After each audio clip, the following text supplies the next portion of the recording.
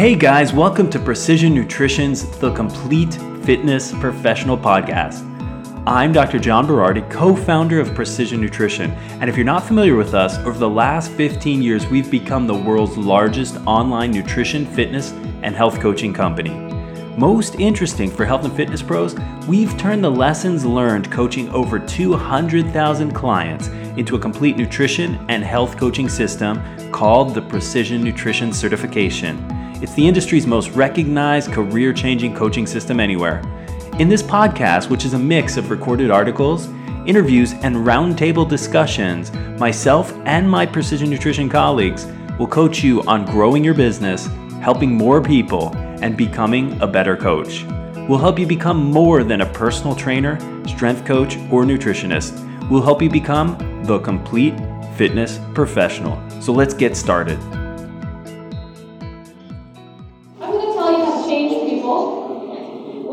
Cool skill to have, and I'm going to try to do it in 20 minutes or less, so you're getting some great value here, like Martin said. I just want to give you a little bit of background on what we do. So I'm the curriculum developer for what we call our lean eating coaching program. Basically, we get people lean. Precision Nutrition also runs another coaching program, Stride Body, which is where skinny guys get muscular. So same thing, just going in different directions. We've been running for about 4 years, have about 10,000 clients. So we know what we're doing when it comes to change. But the piece I want to give you today, if you walk out of here with nothing else, I want you to feel this. You are a change agent. In whatever capacity you are acting, we are all change makers. Whether that's your family, your partner, your friends. Remember Martin talked about how, we're the sum total of the 5 people around us. You could be one of the 5 for somebody else, okay? Could be in your community, could be in your workplace.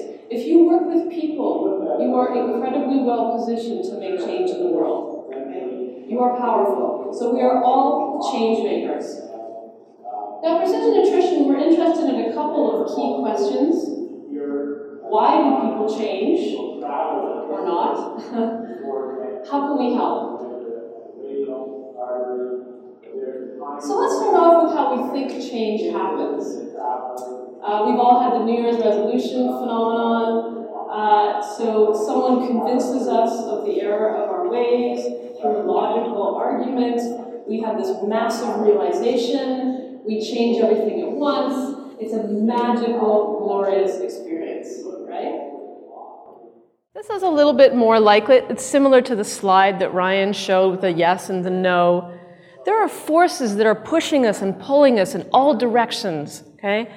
Think of something right now that you want to change in your life.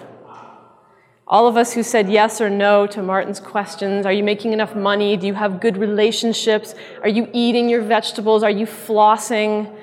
Are you calling your mom often enough? There's something in your life probably right now that you want to change. Why haven't you changed it? You might have information. You might know you should do it. Why haven't you changed? Why haven't you changed? Because there are these forces that are pushing and pulling us and moving and dragging us all in these different directions. That's the nature of humanity. And this is what we have to work with. The other piece that we have to work with, and I'm going to talk about this a little bit more in depth, but this is our response to change.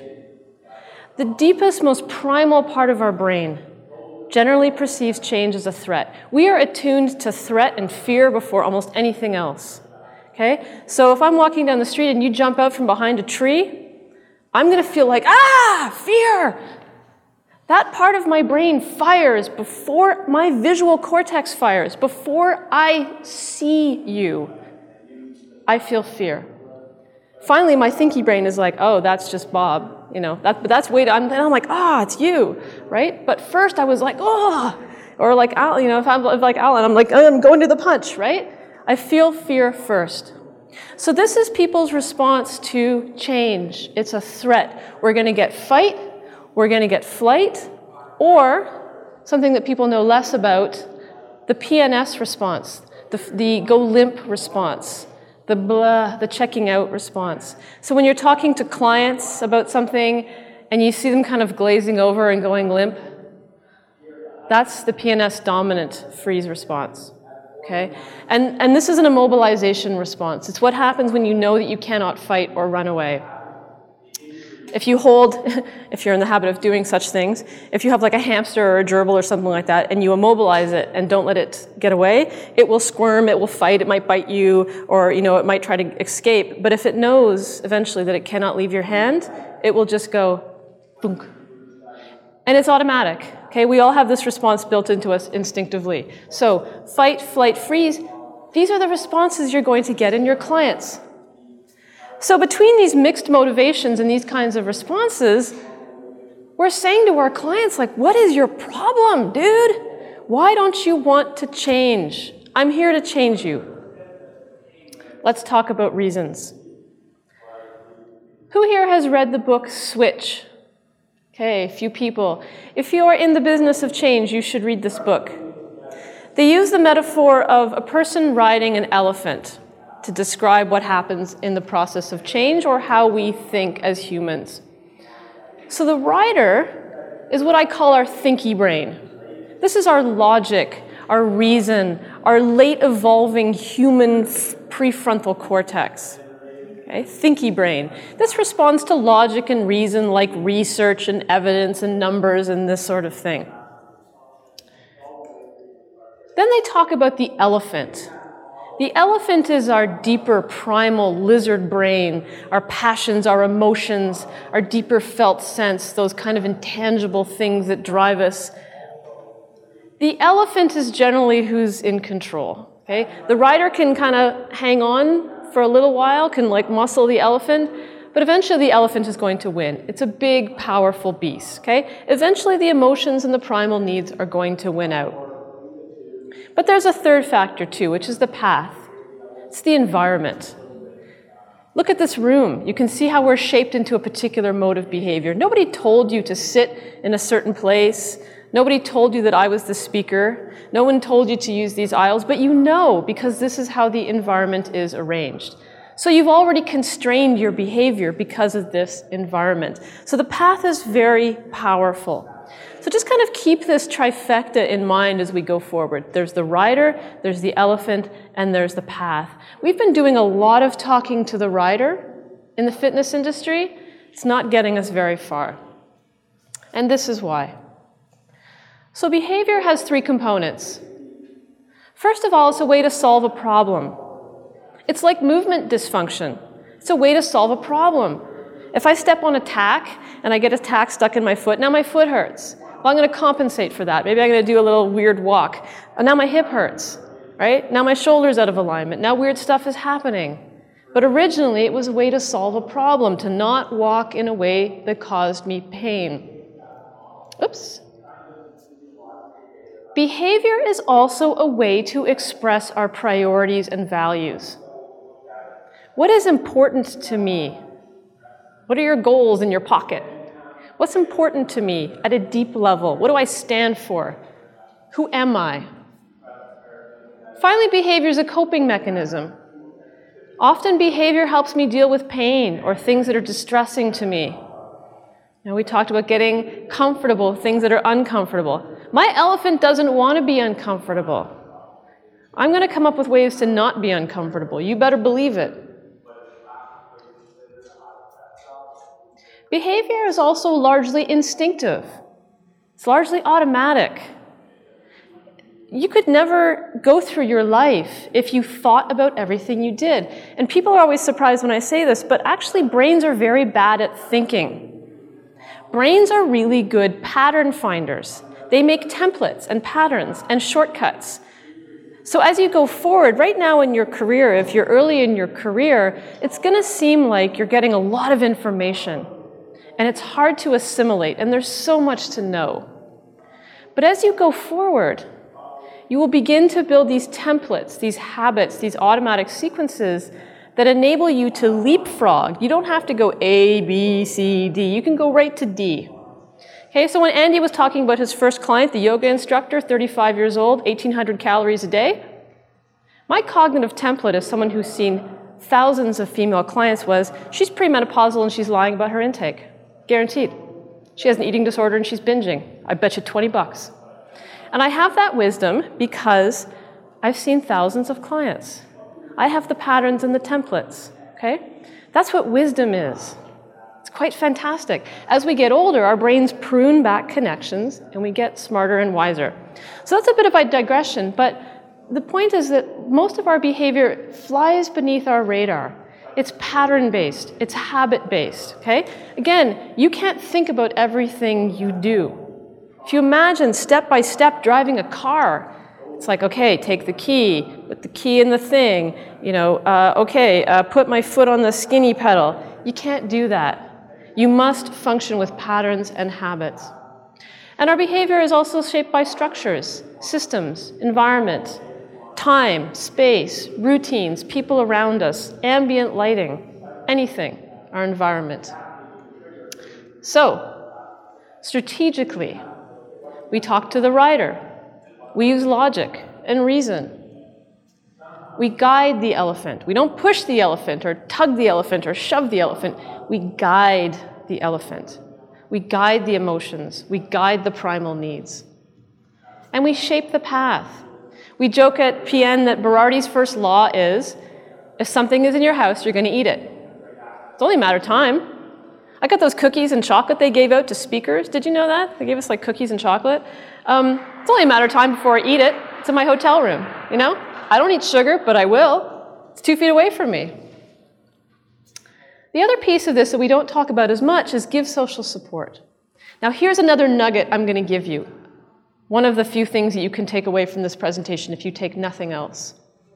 Here is the piece that will make or break your practice if you are in a helping profession. The prime determinant of the outcome of any therapy, of any practice, is the quality of the helping relationship. So don't worry about your exams. Don't worry about your thesis. Get better at connecting with people. Not thinky brain to thinky brain. Gut to gut. Okay? Person to person. This is what determines the outcome of your successful coaching. So, here are some steps. Step 1, shut up and listen. Pay attention. Be a good observer. Okay, we talked about functional movement screening. When someone walks in, you should, if you're in the field of assessing movement, you should be able to assess them immediately. You look, you listen, you pay attention. There's a reason why Dr. House and Sherlock Holmes are the best in the business. They're fictional, but bear with me. They're skilled observers. Okay, Dr. House walks in, he knows what's wrong with you because he assesses you. He's a very good observer. So that's step number 1, be a good observer.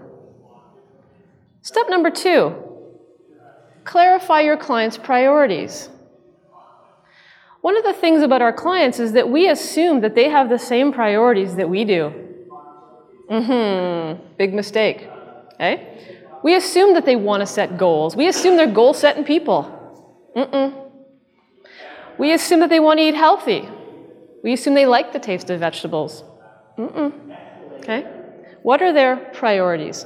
So someone might come into you and say, I want to eat healthy, but I'm real stressed out. So like, maybe I'll have broccoli for lunch, but by 8 o'clock, I'm in the chocolate. So I have these competing priorities. Another very common competing priority you'll hear is, especially for women, I want to take time for myself, but my family comes first. So where do I find that time? We'll come back to priorities in a second. But it's really, really important that you set aside your priorities and find out what the client's priorities are. Step 3, reflect back and affirm. Make sure you got it right. Test your resonance. Okay, Bob, so I'm hearing you say X, Y, and Z. Affirm them. Doesn't mean you have to like them. You don't have to love what they're giving you. You have to make it okay, though. In psychotherapy, it's called unconditional positive regard. The paradox of change is people are only motivated to change when you treat them with acceptance and compassion. When you bring your busted wagon into me and I'm like, yep, that's busted, but you know what? I'm cool with it. Then they're like, well, maybe we could fix it a little bit.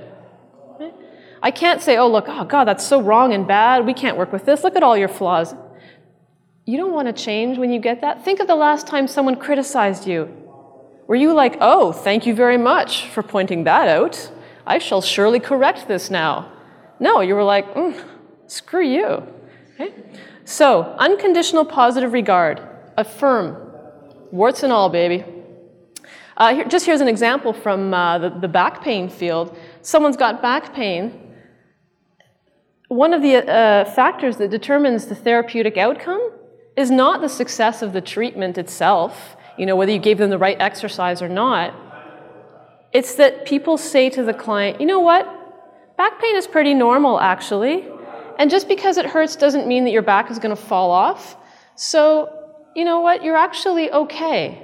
I know it hurts right now, but that's normal, and you're going to be okay. Wow. Back pain resolves. Okay, so normalize what the client is experiencing. Here's a little trick you can use. Using and instead of but. I understand you want to eat healthy, and you're struggling with managing stress. Now you're able to hold that contradictory reality for people. Okay, it's not like you either eat healthy or you manage stress. It's like you eat healthy, or you want to eat healthy, and you want to manage stress. Now you can work with this. Here's another little piece. Every change involves loss. Every change involves grief. Our clients mourn the loss of bread like it is a treasured child. You're telling me I have to give up potatoes? A little piece of me just died. Okay? The loss is real. They will feel it. If you're working with injured athletes, who here has ever had like a long-term chronic illness or injury? You're just not old enough, many of you, I think. But what you will find is that with a chronic illness or a chronic injury, the biggest damage to you is not the pain. Like once you get over the immediate shock and pain of breaking your leg or snapping your ankle or whatever, the biggest threat is to your sense of self. Because then you're like, if I'm not an athlete with this busted up thing, who am I? If I'm not functional, if I'm not a healthy person, who am I? You've lost your identity.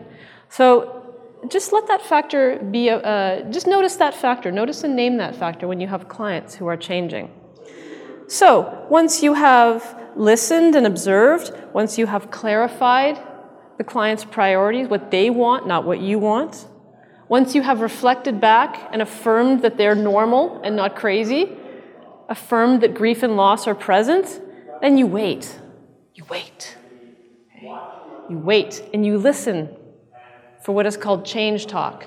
And change talk sounds kind of like this. The client's like, well, I guess I could get up, go for a little walk, maybe at lunchtime. Well, maybe I could cut down my soda drinking. I wonder if I could call Barb, and maybe she'd like to walk in the evenings with me. Well, now that you mention it, I do feel kind of badly about drinking a bottle of wine every night. Okay? That's change talk. And that is the thin edge of the wedge, my friends. As soon as you've got change talk, you are in business. Okay? You can drive that wedge in.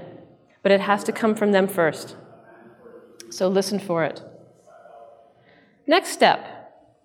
In the context of their priorities and the change talk, again, not your priorities, their priorities, start to listen for habits. Someone else asked a question of Ryan about, how do you advise people with your expertise? And I thought that was a really good question because when we talk about client-centered coaching, it can kind of sound like, oh, it's really laissez-faire and we let the client do whatever and it's all like bongo drums and stuff. No, it's not like that, okay? It's more like this. Okay, Susie, you've talked about wanting to eat better. Now, as the expert practitioner, as your coach, I have some ideas. I'm thinking, you might like to hear some of my ideas, but I want to hear your ideas first, and we'll just kind of roll those around and see what we come up with.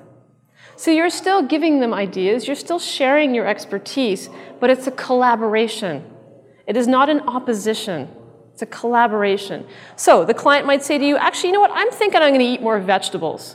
All right, cool, I like that idea. Now, Susan, on a scale of 1 to 10, with 1 being not at all confident, and 10 being like an awesome ninja, how confident are you that you can eat these 5 servings of vegetables every day? If you get anything less than a 9 out of 10, you got to shrink that habit. Okay? So let's maybe not go with 5 servings of vegetables. How about just 1? Or was it Ryan said a V8 once a week, right? Let's try just 1. How confident are you about that? You keep shrinking that change until the client gives you a 9 out of 10. You have no dignity when it comes to shrinking change, okay? You shrink it and you shrink it and you shrink it and you shrink it, and it might feel ridiculously small, but you keep on shrinking it. Here's another example. So the client might say to you, oh yeah, well, I'd really like to exercise for 45 minutes a day. How confident are you about that? Because I'm kind of thinking maybe 20 minutes might be more how you want to roll on this one. Or maybe 10 minutes. 10 minutes. And the client's like, I can do that. Here's the sound you want to listen for from a client. I can do that. That's what you want to hear. And you're like, great, do it. So here's the method we use at Precision Nutrition. It's not a secret. Anyone can get it. There's a great book out there called The Power of Less. Strongly recommend you read it. He talks about, so the author, Leah Babauta, talks about embarking on all these experiments to change his life. And what he found was that when he tried to change one thing at a time in his habits, he was successful 85% of the time. Pretty good. When he tried to change 2 things in his life simultaneously, he was successful about 1/3 of the time. When you try to change 3 things at a time, you just might as well not even bother. So this goes back to that, that concept of focus that's been a very prevalent theme in these presentations. Change one thing at a time, make it small, make it manageable, get good confidence on this. Because you want your clients to walk out of your office or your gym or wherever you practice feeling like a freaking superstar. Success builds on success. Do not confront clients with their failures. They know they're fat. They know they eat junk food. They know they have a sore ankle or a sore back or shoulder. They know this. You don't have to tell them. So let's point out their successes. And this is a method that we jokingly call awesomeness-based coaching. But it really has very good roots in things like solution-focused therapy. There's a great book out there called What's Right With You? We tend to get so focused on flaws and critiques and movement screens, and here's how all the ways in which you're dysfunctional. What about all the ways in which we're awesome and holding it together and coping despite all kinds of problems? So here's an example. Client comes to you and says, I have no time to exercise. Really? Because you're quite a successful professional person. In fact, you're a lawyer who handles multiple cases every day. That seems quite demanding in terms of organization. In fact, I would suspect that if we applied the same organizational power that you apply at work to planning your fitness, we would get her done. So that's one example. Another example would be something like someone says, my family is very important to me. Awesome. Take them along to the grocery store. Have your kids pick out their favorite vegetables. Cook together as a family. Hike together as a family on the weekends. Okay? Make the strength work for you. So here are the steps again. And again, you get this in the video. You can write them down if you like. You can start using these right away. That's the cool thing about them. So your attitude is what we call empathic attunement.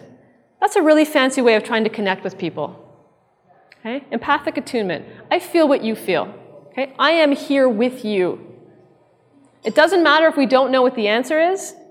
We're together. The power of togetherness in changing human behavior is profound. There's a reason that you came here in person to be here. You could have read about this online. No, you are here physically. Okay? There is a power to the physical. There is a power to relationships. Use it. So attitude is empathic attunement and awesomeness-based coaching. Find their strengths. Find the ways in which they're already moving well. Don't try to turn a marathoner into a sprinter. Make them the best marathoner you've ever seen. So step 1, observe carefully, listen. Don't try to be right, try to be effective. Shut your mouth, listen. Step 2, clarify the client's priorities. This is where you can ask some really good questions.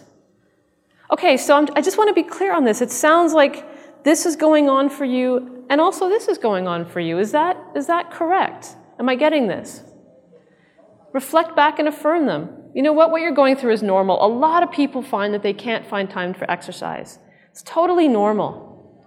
Highlight and normalize ambivalence. What that means is tell people it's okay to feel conflicted. It's okay to feel conflicted. Because I think we have this mentality in the fitness industry that you have to feel like a superstar all the time. People are always asking us at PM, like, how do you guys get motivated to exercise? I'm not friggin' motivated to exercise. There are some days I would rather not exercise. So we tell people that. It's normal to feel conflicted. It's normal to feel like, you know what, I would rather just sit here and watch Oprah than go work out some days. Wow, really? That's normal? Okay. Geez, I feel like now I can work with that. Also, you're going to allow and recognize loss and grief. You know what? I felt sad when I gave up red wine. I get it. The client's like, oh, really? You didn't just throw it away in a fit of euphoria? No, I was sad. Okay, my body rejected it. I was sad. So loss and grief is part of change. Let it be there. Let me just add a little piece to this. We often rush to make our clients feel better because our clients come to us feeling bad, right? Feeling bad is sort of non-specific. I feel bad, or I kind of hurt. I don't feel good. Well, let that be there for a little bit. Don't rush to change it. Just let it kind of percolate. Wait and listen. Once you've highlighted their priorities and kind of held them in that contradictory space, wait and listen. Listen for change talk, okay? Develop your strategies collaboratively. You're a team. One of the pieces about not being right and being effective, the attitude you want to give your client is not, it's not me against you. We're a team. I'm on your team. As your coach, as your trainer, I am on your team. So we are together in this, and we're going to develop strategies together. Step 6, check confidence. If you get anything less than 9 out of 10, shrink it. Okay? Shrink the change. And finally, choose one task or habit. God, I know it's so tempting to change a bunch of things. When I started out when I quit my job in academia and I started out in nutrition coaching, I literally gave people pages of stuff. Okay? Because I'm a researcher. I made documentation. I'm the documentation specialist. It's what I did. So I'd be like, here's your prospectus for how to change your life. And they'd be like, freeze response, thunk, right? So exercise superhuman self-discipline. Choose one task or habit at a time. Trust me. Learn from our mistakes on this one. This is the only way that works. Here are a few books we recommend. There's a bazillion more. The one that I recommend above all others is Motivational Interviewing. It's a bit of a textbook. It's a bit dry. I'm not going to tell you it's an exciting read, but it will change your practice. I promise you, it will change your practice. And when I first read Motivational Interviewing, I was busting it out on people all over the place. Like my coffee shop, I'd go in and my barista would be like, well, I've been thinking of quitting smoking, and I'm like, really, that's interesting, motivational interviewing. And by the end of it, by the time, between my ordering and her finishing my Americano, she was like, change talking. Well, yes, I guess I could cut down. I was like, yep, my job's done here, okay? Motivational interviewing, it's awesome, makes you fun at parties. So there are lots of other books you can read. The point is that you are change makers. You are change agents. Whether that's for yourself, in your own life, in your immediate circles, in your community, in your practice, you are and will be change makers. Start thinking like it. Okay? Thank you.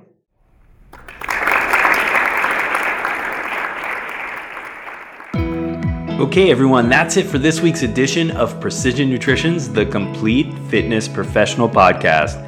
For more information about how to become the complete fitness professional yourself, and for some awesome free nutrition and coaching resources, come visit us on the web at www.precisionnutrition.com. You could also visit us on Facebook or on Twitter at InsidePN. Talk to you next time.